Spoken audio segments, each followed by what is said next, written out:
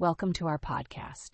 Today, we are going to delve into a fascinating topic: designing landscapes for educational purposes, outdoor classrooms and learning gardens. Let's start by setting the scene. Imagine a classroom without walls, where the ceiling is the sky, the floor is the grass, and the blackboard is the world around you. This is the concept of an outdoor classroom, a space that takes learning beyond the confines of four walls and into the natural world. Outdoor classrooms and learning gardens are not just about teaching children about nature, although that is a significant part of it. They are about using the environment as a tool to teach all subjects, from math and science to art and literature. They are about fostering a love for the environment and instilling a sense of responsibility for its care. They are about promoting physical activity, encouraging social interaction, and providing a sensory-rich environment for learning.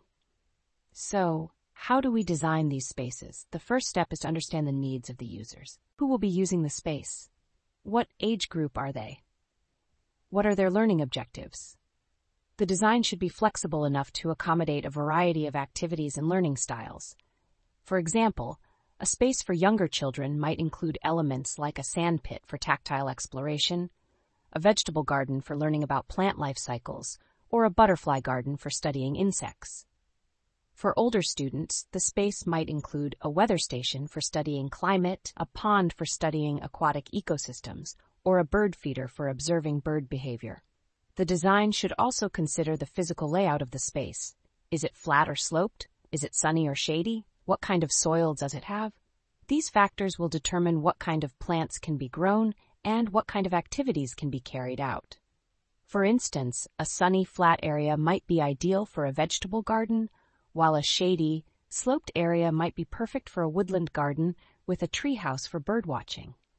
A sandy area might be turned into a desert garden for studying drought-tolerant plants, while a wet area might be turned into a rain garden for studying water conservation.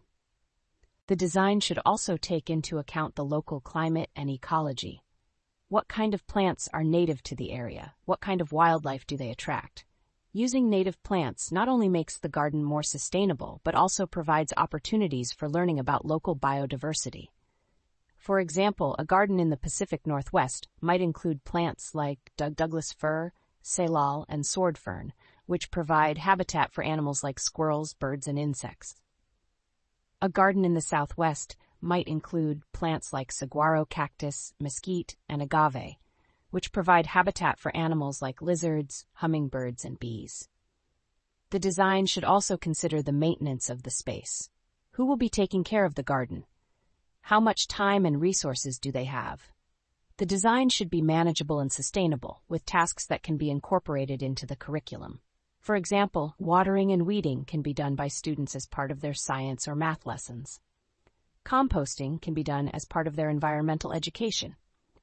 Planting and harvesting can be done as part of their social studies or health education. Finally, the design should consider the aesthetics of the space. How does it look? How does it feel? The design should be inviting and inspiring, with elements that stimulate the senses and spark curiosity. For example, a sensory garden might include plants with different textures, colors, and scents. A sculpture garden might include artworks that reflect the themes being studied. A labyrinth garden might include a maze for exploring concepts of geometry and navigation. In conclusion, designing landscapes for educational purposes is not just about creating a pretty garden. It's about creating a living laboratory, a dynamic playground, a vibrant art studio, a peaceful sanctuary, a community hub, and a global classroom. It's about creating a space that nurtures the mind, body, and spirit, and that fosters a lifelong love for learning and for the environment. Thank you for joining me on this journey into the world of outdoor classrooms and learning gardens. I hope it has inspired you to see the potential of the natural world as a powerful tool for education. Until next time, keep exploring, keep learning, and keep growing.